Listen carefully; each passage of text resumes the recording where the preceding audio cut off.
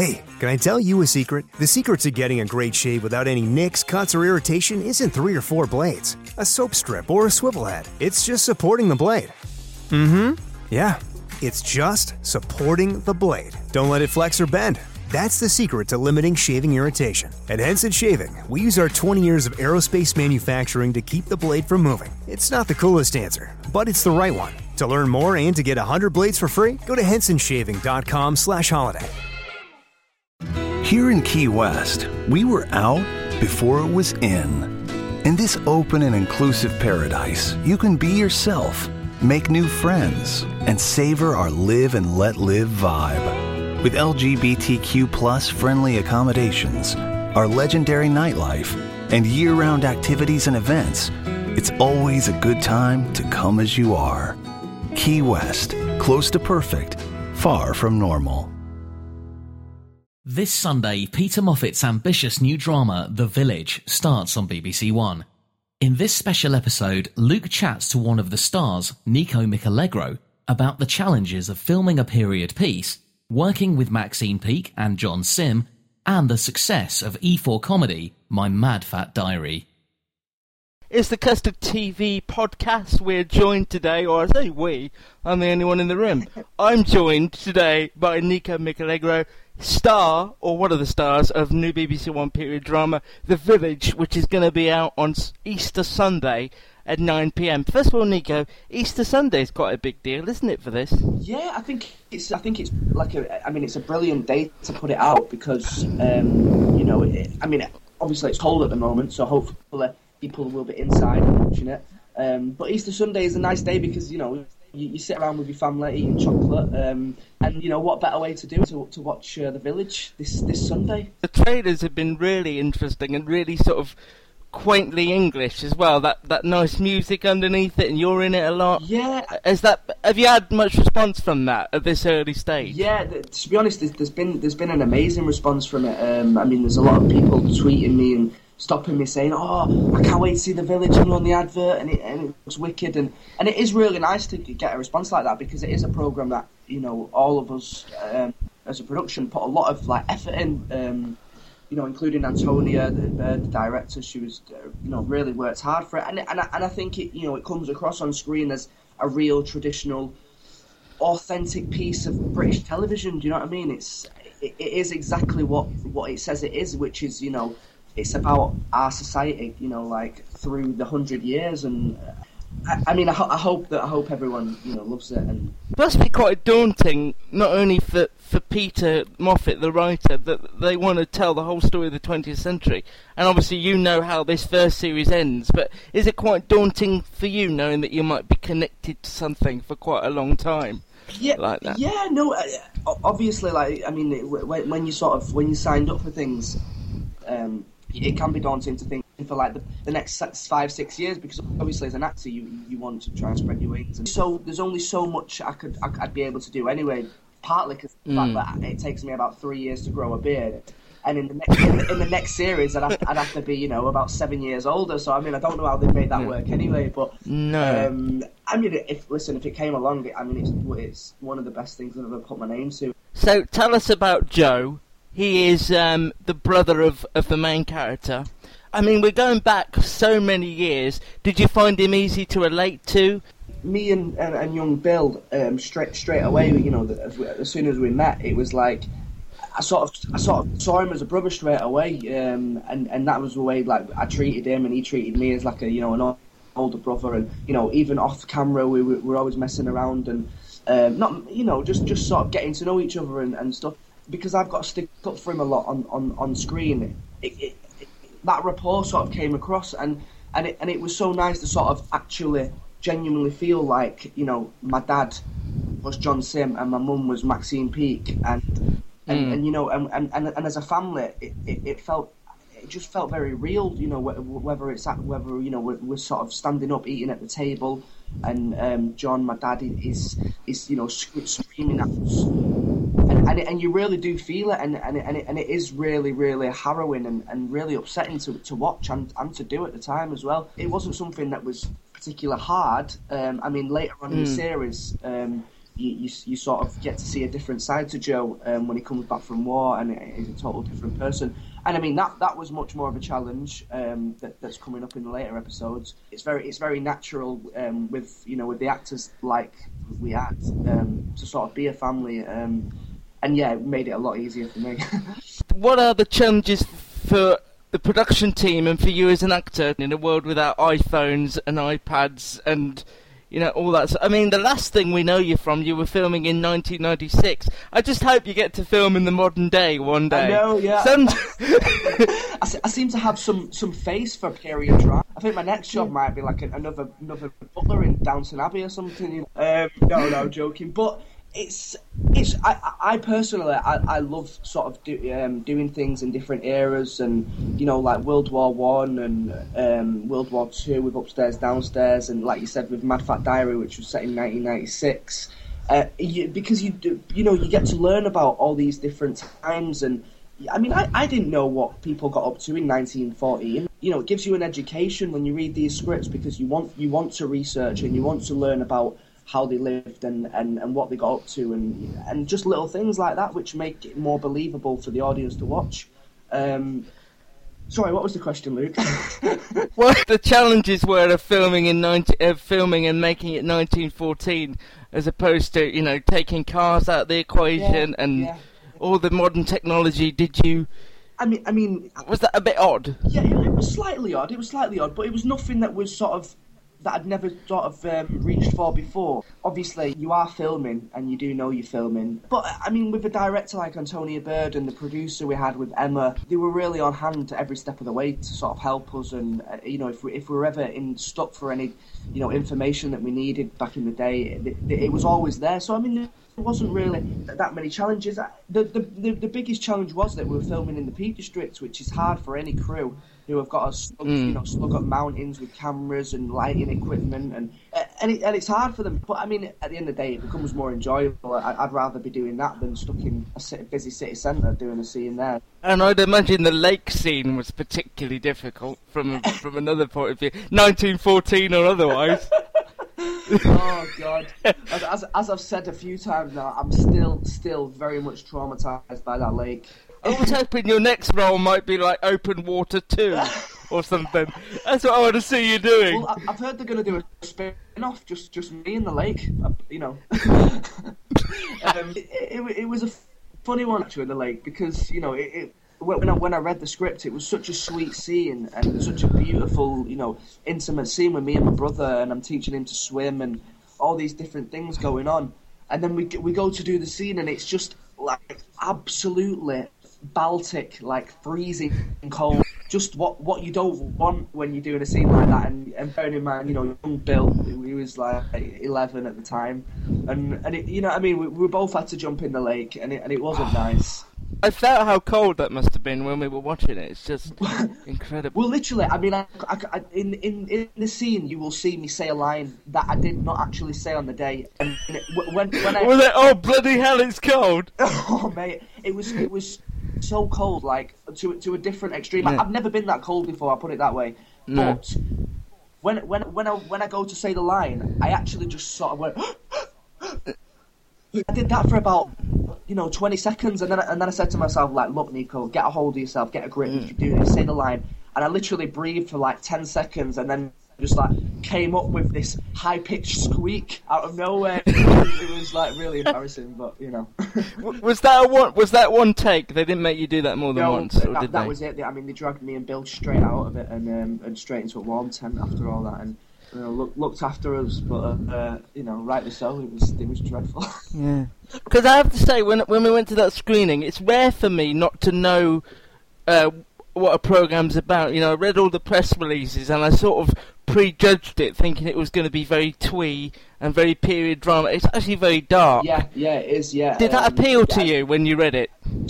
There's a lot of sides to it, which is lovely, because I mean, not only do you get to see all these lives of like I don't know, like 25 other people in the village, but you also, I mean, you don't just sort of see them a little bit. You dig into their lives, and you see what's you see what's really burning away at each character, and particularly with our family, you learn a lot about John Sim and why he's an alcoholic dad who loves drinking. And I think it's a really special piece, and I've always been stuck with how to describe it.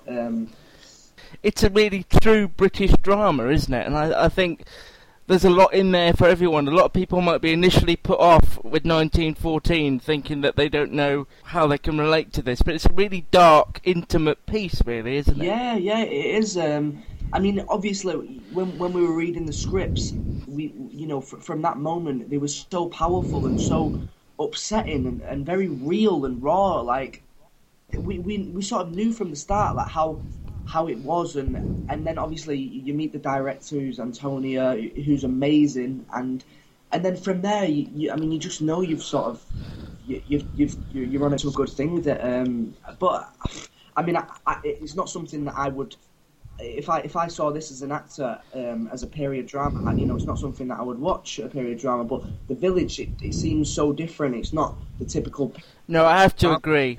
Yeah, well, it doesn't focus on on the posh side of things so much, and it does focus on it, but it's very real and authentic, and that is something that Peter has created. I very nearly put my foot in it there, because I was going to say it's not upstairs, downstairs, which of course you were in. Yeah, so it would have been a bit awkward, so we'll just pass through that. John Sim and Maxine Peake, they're big names, and they're going to draw a lot of people in anyway. But what would they like to work with? Do you ever get, not starstruck, but sort of in awe of people like that? Because they've been on TV for years and done such brilliant work. Well, that's it. And as well, me being a 22-year-old actor, my mum brought me up, watching Maxine Peake and, near enough all the stuff she did when she was younger, and John Sim as well when he was in the lakes. And I love the lakes so much. Trainspotting, 24-hour party people. And all these things growing up, I always watched them. So they were two of my favourite British actors, literally, that I could possibly, get to work with. And they both play my mum and dad, which, like, at the time I was like, this is pretty crazy, to be honest, because I can't quite believe it that these people who I'm in awe of, I'm working alongside. But they were so lovely and down to earth and really, really nice, genuine people that you could speak to about, everything, and still keep in touch, which is nice, And I've got to ask you about a little show you did at the beginning of the year. Don't know if many people saw it, because you're not asked about it very often. My Mad Fat Diary, again, I thought a series about a sort of an overweight teenage girl in 1996 writing her diary and trying to fit in with a group of friends. I thought, kind of, not for me. And yet I was absolutely drawn in by it from episode 1 and really got into it and really looking forward to more. What has the response been to that, and have you been surprised by it? The response has been overwhelming, but getting back to what you said, I think that's what a lot of people thought, because they saw this advert, which, didn't really describe the show in the best sort of way, and everyone was like, it looks alright, it's not really my cup of tea, but I'll give it a go for one episode, and then, but by that point, the next time they spoke to me, it was like 3 episodes in, and they were like completely hooked, knew the characters inside out, and I don't know what Mad Fat Diary does, but it sort of, it puts you on such a roller coaster with emotions. Like, constantly you're up and you're down, and you're feeling all these different things, and I think that's what the audience can relate to, with the fact that, we're all young kids. It's a very different show. Nothing's ever been done like that before, with the graphics on screen and just little things like that. When we were filming it, obviously the scripts by Tom Bidwell, we knew they were brilliant scripts, but we didn't have any idea like the response we were going to get. It truly has been awesome. Like, you can't really ask for much better than. Yeah, just people loving it, and that's what you want from a show. You want people to engage with the characters and understand where you're coming from with it. As well, it's been all sorts of people watching it, which is amazing. From young girls to a guy on the tube who was like 50 odd, who came. Can I just say, it's one of the best TV programs I've seen in the past 10 years. And I literally sent the text to Tom Bidwell saying, "Mate, you've got a lot to do in series 2 because everyone like they hear some of the quotes that people are giving me. People were asking if you were going to get a series 2, sort of halfway through series 1, weren't they? People were pestering you and Sharon on Twitter from sort of halfway through, going, "Is there going to be a series 2?" And of course, people think as actors you would know all that already, but of course you didn't for quite some time. Well, yeah, I mean, obviously we don't get told that, and even if people do love the show, it's, you know, at the end of the day, it's all about ratings and how well it's doing, and you know that, Luke. At the end of the day, that's what it's about, and it, as much as, you know, maybe everyone loved the show, it could have, you know, it flopped and no one watched it and given it a chance. But we were lucky that, you know, the audience really took to it, and not just, you know, the UK audience. I mean, all around the world, from Turkey, Poland, Russia, Italy, Spain. That's incredible, really. It's really, really, like, it's amazing that the love for the show is you know. Do you feel like it's changed things for you, as far as your career is concerned? I mean, obviously, is it sort of too early to tell at this point? Yeah, it is too early to tell. But you know, it's nice because casting directors who are, like, I don't normally, who I wouldn't have thought watched the show, are actually saying how amazing it is and how brilliant it is, and just people that, you know, that you least expect coming up to you saying, like, "Wow, it's so cool. I wish I could have been a part of it." And it's like, oh, you know what I mean? Amazing, like. I don't know, really. Well, let me be the first to ask, here and now, as we approach Easter, for all those people who want to know, are you getting the Series 3? Series 3? May as well get it out of the way. I was the first to ask. I'm pretty sure if the second series does as well as the first series, then, I mean, there's no doubt that they should be. Fingers crossed. Because, I mean, hopefully this series stays true to itself as well, and I'm sure it will, because it's all the same people are involved. And it's 1997 as well, so you'll be entering the year of the Teletubbies and the death of Princess Diana. So it's going to be very up and down, I'd imagine. Well, my next part is playing one of the Teletubbies, actually. But, oh, is it? You've got an air of Tinky Winky about you. But yeah, no, I'm looking forward to filming the next 8 episodes. But yeah, I can't wait for it. And just to see all the cast and the crew again, I mean, it's going to be wicked. And where will Nico fans see you next? They will see me next on, this Sunday in, obviously, the big sort of BBC drama, The Village. Of course. But that'll be on for 6 episodes every Sunday. After that, I mean, I'm going abroad to film a little sort of independent film in Italy for a few weeks. And then when I get back, we'll see. I mean, I think I'm pretty much starting Mad Fat Diary straight after I get back. So it's, you know, it's been hectic, but that's the way we like it. One final question before I let you go. What do you hope people take from The Village? They're going to watch it on Sunday. What do you hope that they'll take from it, learn from it, think about it? Tell you what, it's a good question, that, Luke. They've all been good, let's be honest. They've all been good. But yeah. Alright, don't get ahead of yourself. I mean, what I would like them to take from it is a sense of, like, I mean... without going on too much, Peter has tried to write a series from as far back as this sort of, you know, this generation can remember, like, so the oldest guy in Britain at the moment can remember 1914 rather than, you know, nobody being around to remember that time. So I mean, I just want people to sort of understand and actually know what it was like. Back in them times, and to see how that's developed our lives today, and how it shapes us and you know, the people we are, because that is literally where we stem from, like all these families from villages back then. I mean, it will make you sad, it'll make you cry, it'll make you happy, it'll, you know, bring you joy. It should do a lot of things to you, but at the end of the day, it should touch you. Definitely. Yeah, I mean, not that my opinion matters, everyone's listening to Nico, but if you feel like you know what a period drama is, The Village isn't. Yeah. So please watch it, Sunday night, 9 o'clock, on BBC One, and if you want to see it even crisper, BBC One HD as well. Yeah, if you want to see the shimmer on the lake and the nerves in his eyes, Boosty One HD. Thank you very much, Nico. Thank you very much, Luke. I'll speak to you soon. Watch The Village this Sunday at 9 p.m. on BBC One and get all the latest TV news, interviews and reviews from thecustardtv.com.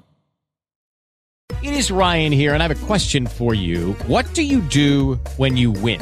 Like, are you a fist pumper, a woohooer, a hand clapper, a high fiver? I kind of like the high five, but if you want to hone in on those winning moves, check out Chumba Casino. At ChumbaCasino.com, choose from hundreds of social casino-style games for your chance to redeem serious cash prizes. There are new game releases weekly, plus free daily bonuses, so don't wait. Start having the most fun ever at ChumbaCasino.com. No purchase necessary. VGW Group. Void where prohibited by law. See terms and conditions. 18+.